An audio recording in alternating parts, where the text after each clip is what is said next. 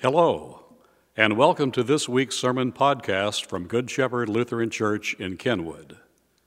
Here we preach the good news of Jesus Christ. Whether you find the message to be uplifting or challenging, comforting or even unsettling, we hope it'll help you grow in faith and your relationship with God. Thank you for listening. To God be the glory. The first reading is from the 18th chapter of Genesis. So the Lord told Abraham, I have heard a great outcry from Sodom and Gomorrah because their sin is so flagrant. I'm going down to see if their actions are as wicked as I have heard. If not, I want to know. The other men turned and headed toward Sodom, but the Lord remained with Abraham. Abraham approached him and said, Will you sweep away both the righteous and the wicked? Suppose you find 50 religious people living there in the city. Will you still sweep it away and not spare it for their sakes? Surely you wouldn't do such a thing, destroying the righteous along with the wicked. Why would you be treating the righteous and the wicked exactly the same? Surely you wouldn't do that. Should not the judge of all the earth do what is right? And the Lord replied, If I find 50 righteous people in Sodom, I will spare the entire city for their sake. Then Abraham spoke again. Since I have begun, let me speak further to my Lord, even though I am but dust and ashes. Suppose there are only 45 righteous people rather than 50. Will you destroy the whole city for lack of 5? And the Lord said, I will not destroy it if I find 45 righteous people there. Then Abraham pressed his request further. Suppose there are only 40. And the Lord replied, I will not destroy it for the sake of the 40. Please don't be angry, my Lord, Abraham pleaded. Let me speak. Suppose only 30 righteous people are found. And the Lord replied, I will not destroy it if I find 30. Then Abraham said, Since I have dared to speak to the Lord, let me continue. Suppose there are only 20. And the Lord replied, Then I will not destroy it for the sake of the 20. Finally, Abraham said, Lord, please don't be angry with me if I speak one more time. Suppose only 10 are found there. And the Lord replied, Then I will not destroy it for the sake of the 10. Here ends the reading. The second reading is from Colossians, the second chapter, verses 6 through 19. And now, just as you accept Christ Jesus as your Lord, you must continue to follow him.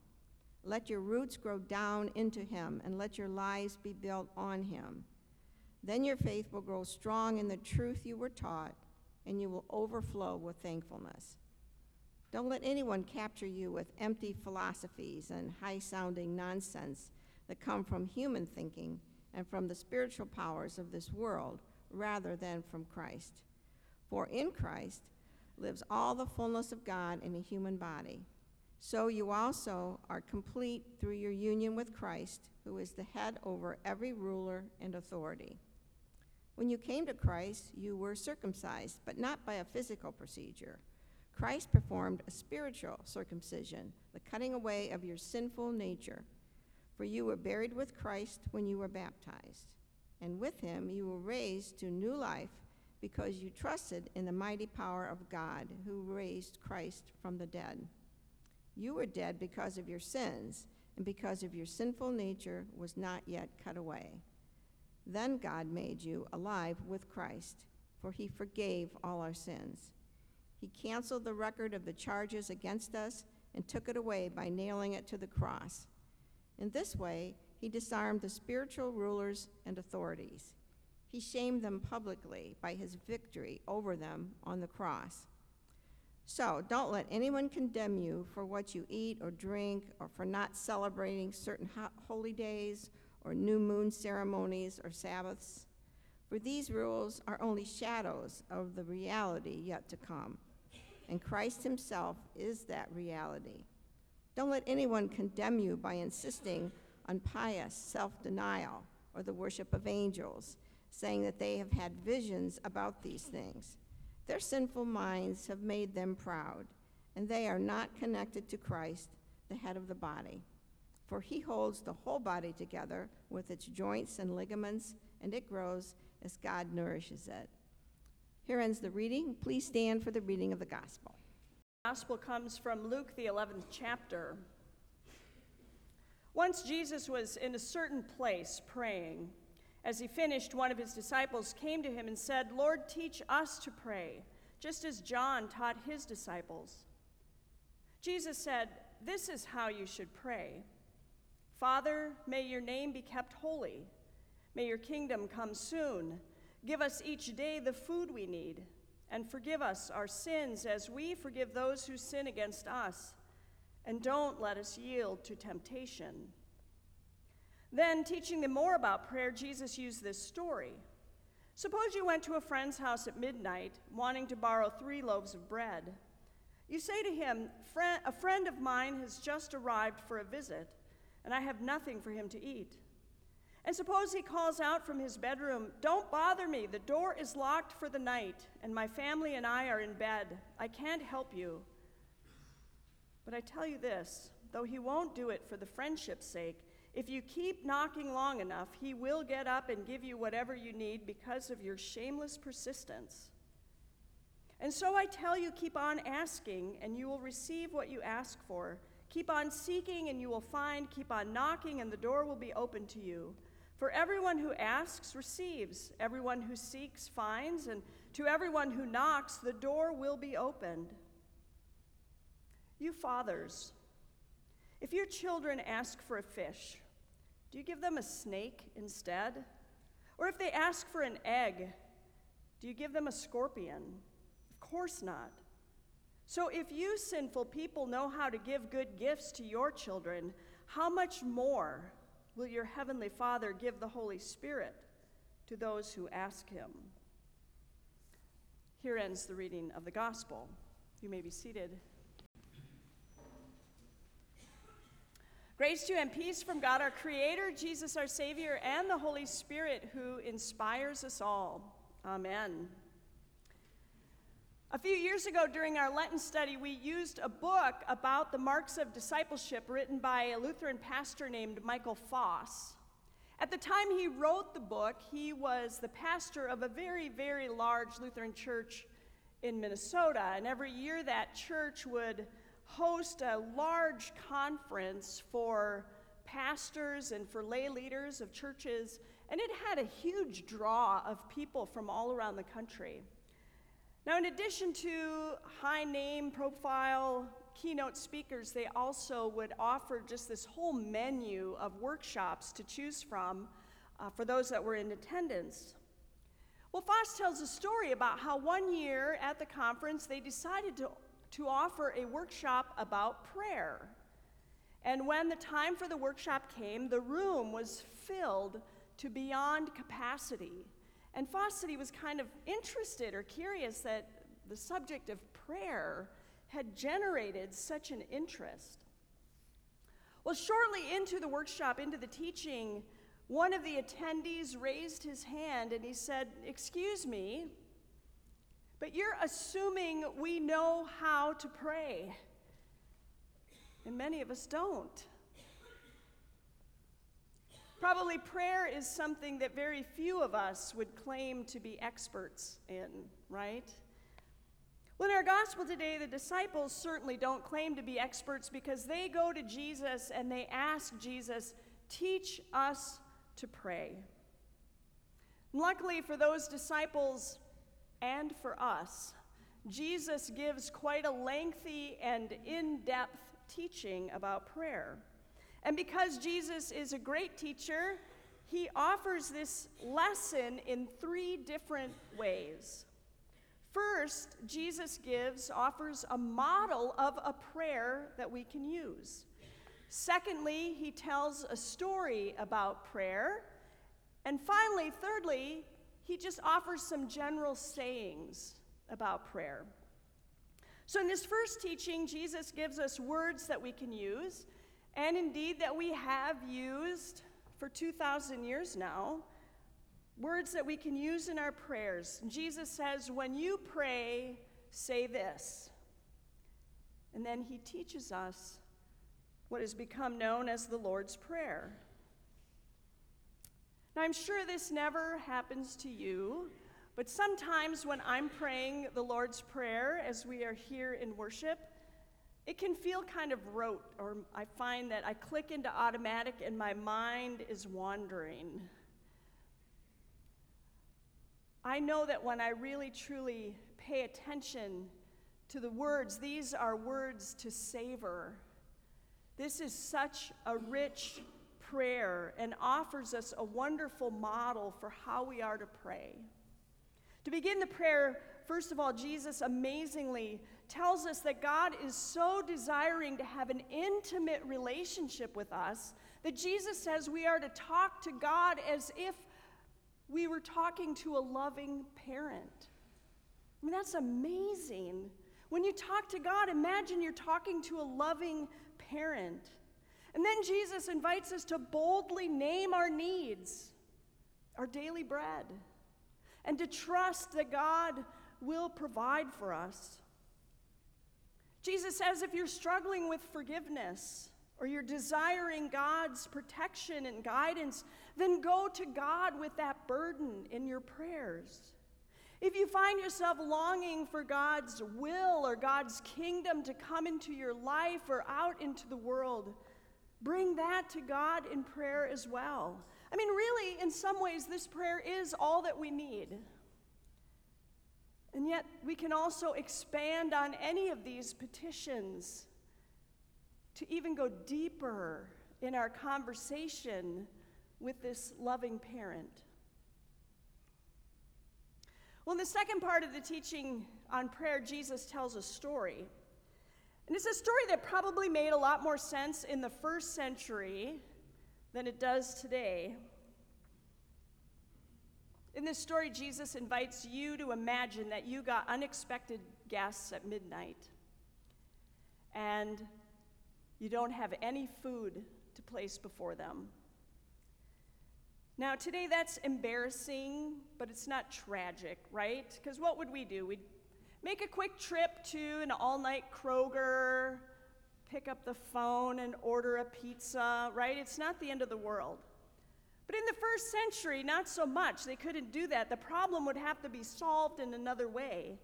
Plus, not only is this an embarrassing problem in the first century, it's much more than that, because the cultural expectation in those days was towards hospitality, meaning if somebody showed up at your house needing food, needing shelter, you were obligated to take them in because someone's very life could depend on it. So to not be prepared is a real problem. So in this story, what you do is you go to your neighbor, who's your friend, and you pound on the door. And you say, I need some bread to place before my guests.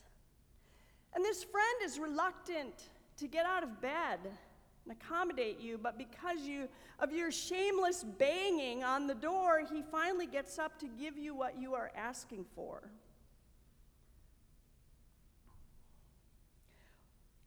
Well, cultural differences aside, this is a weird story that Jesus is telling, especially because it's supposed to be teaching us something about prayer, right?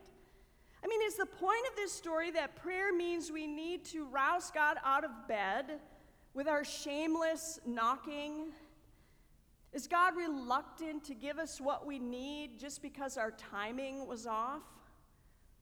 I mean, if that's true, then the story Jesus tells seems to directly contradict what he's telling us to ask for in the Lord's Prayer that he just taught us. Sure, in the story Jesus tells, the friend eventually gets up out of bed, maybe grumbling, maybe reluctantly, but that earthly friend finally does do the right thing and helps. Well, I think to understand this story, we need to move to the third part of Jesus' teaching about prayer. This third part, Jesus encourages us to ask and to search and to knock. Yes, to knock on God's door. But then Jesus moves to talking about earthly friends, stories about earthly friends. Now he moves to talking about earthly parents. And Jesus points out that even we, as imperfect earthly parents, know how to give our children what they need. Jesus says, well, then prayer is like this. If even we as earthly friends and earthly parents get things right once in a while, and we're generous and we're compassionate and we're helpful, well, then Jesus says, how much more will our Heavenly Father be that way, our heavenly friend and our heavenly parent? How much more? See, this is a story Jesus uses as a story of comparison. Yes, you get it right sometimes. Well, how much more is God going to respond to our needs? So 2 weeks ago, some friends of mine who live in Chicago had a baby, their second baby, a little boy. And because we can document everything on our cell phones now, they captured that moment when this brand new baby boy was handed to his mother for the very first time. And you can hear on the video as the mom is reaching for the baby, her first words to her son were, "Come here, my love. Come here, my love." It was love at first sight. And those of you that are parents maybe know that moment. I mean, do you think there is anything that my friends as young parents won't do for their children? Of course, they will do anything. And yet Jesus says, how much more will our heavenly parent do for us?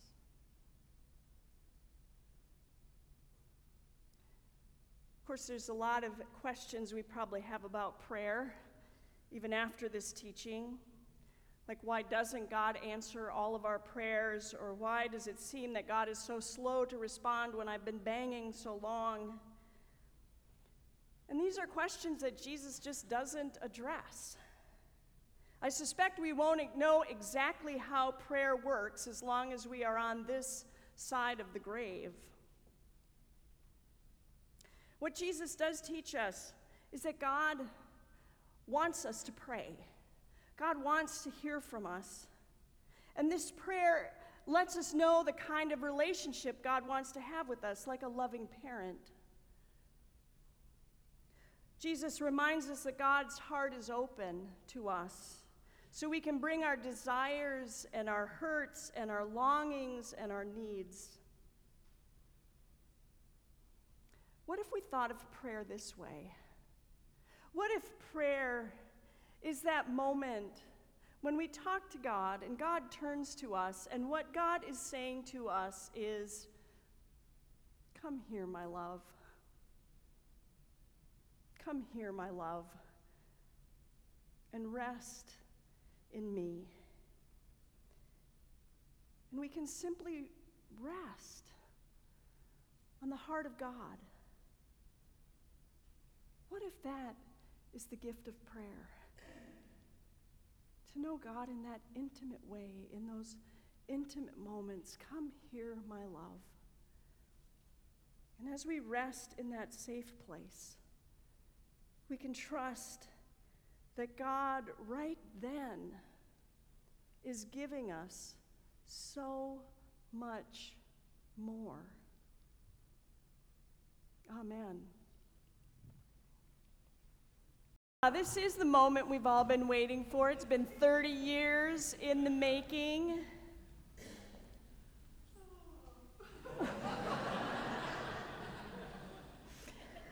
Okay, so first of all, I want to say something to you all, because you may not realize that it isn't everywhere, it isn't that usual for pastors to hang around in the same church as they seem to at Good Shepherd, right? Right? Let's be aware of that. And it is even more unusual to have, breathe, to have a gem like this. I hope that you all know that you are truly and deeply loved by this pastor. She gives her heart and her soul to you, to this church, and to the mission of Jesus Christ. She is the relational glue that holds this place together because she puts down such deep roots into our lives. And we are lucky enough to be recipients of that love. To Pastor Pat, we say thank you.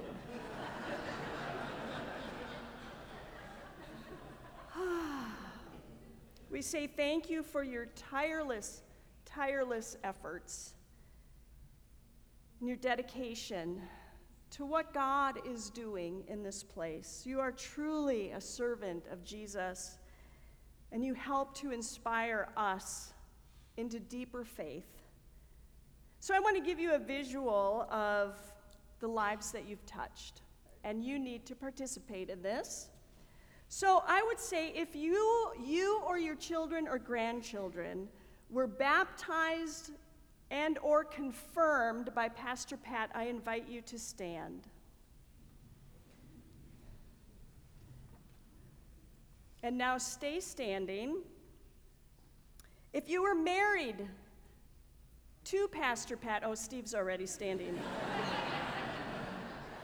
If you were married by Pastor Pat, or this is a little more awkward, if Pastor Pat was involved in a funeral for someone in your family, would you please stand?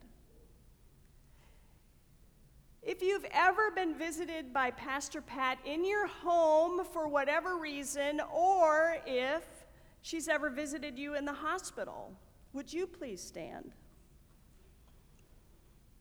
If you've ever been in a Bible study or a milestone class that Pastor Pat has taught, or have worked with her on a committee or a team, would you please stand?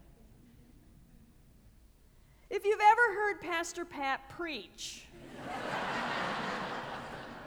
or if you have ever seen Pastor Pat cry, would you please stand?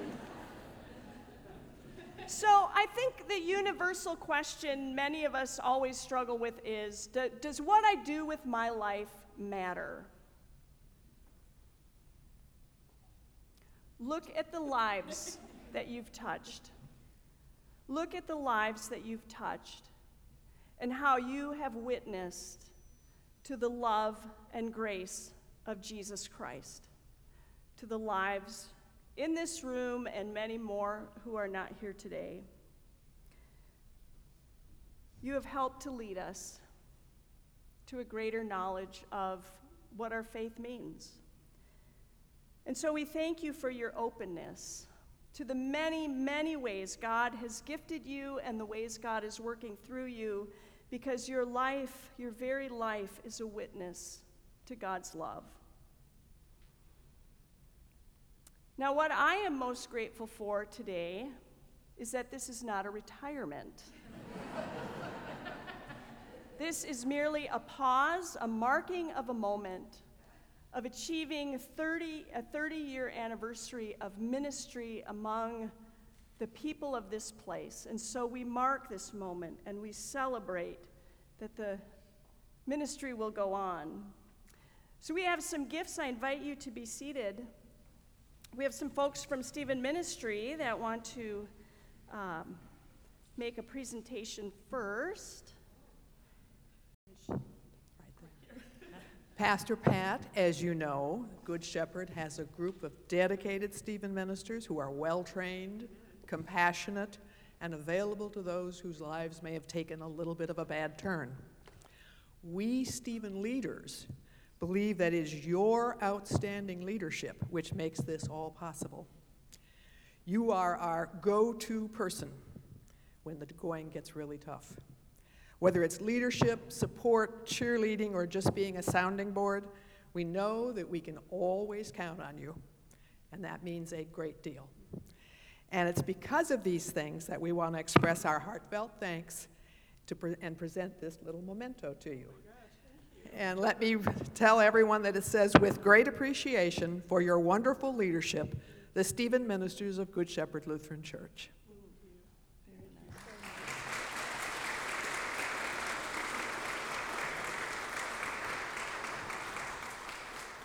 And then some gifts on behalf of you all. We have a bag of gift cards to some of Pat's favorite restaurants. And the legacy piece is this. Some of you, if you've been in room 100, you know we have the Wall of Fame, all the pastors' pictures. And underneath Pete Radowski's picture, there's a plaque that commemorates one of his anniversaries. Well, we're going to add a second plaque under Pastor Pat's picture to mark this this astounding 30-year anniversary of her ministry here. So we will put that up, and her legacy will live on. So we are grateful.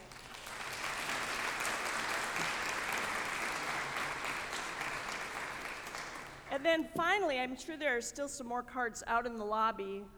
She's going to be busy this afternoon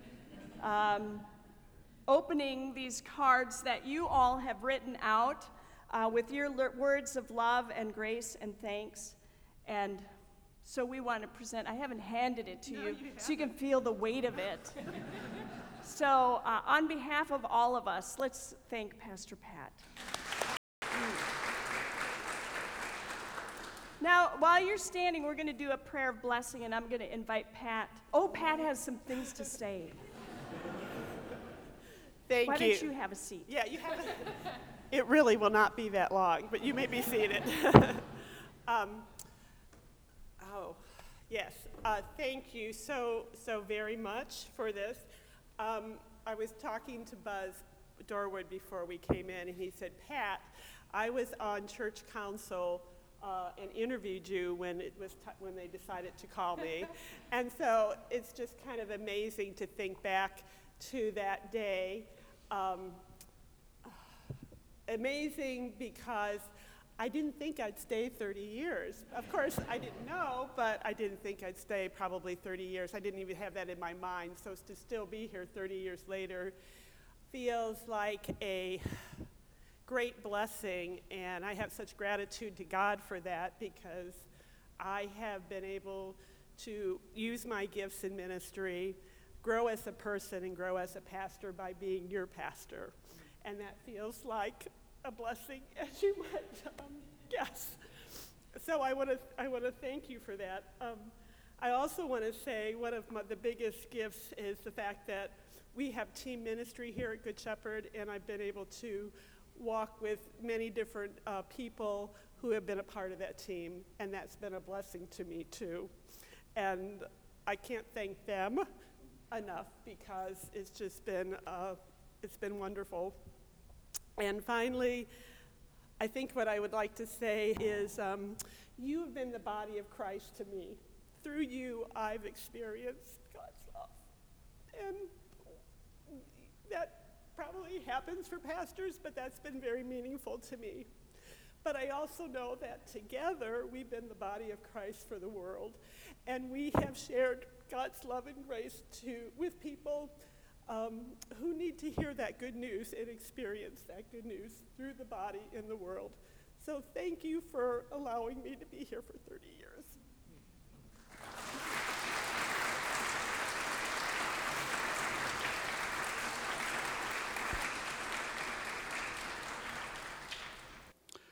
Thanks again for listening to this week's message from Good Shepherd Lutheran Church in Kenwood. Please browse our website for other opportunities to grow in faith or serve the Lord. If you are able to worship with us at any time, we would be most honored by your presence.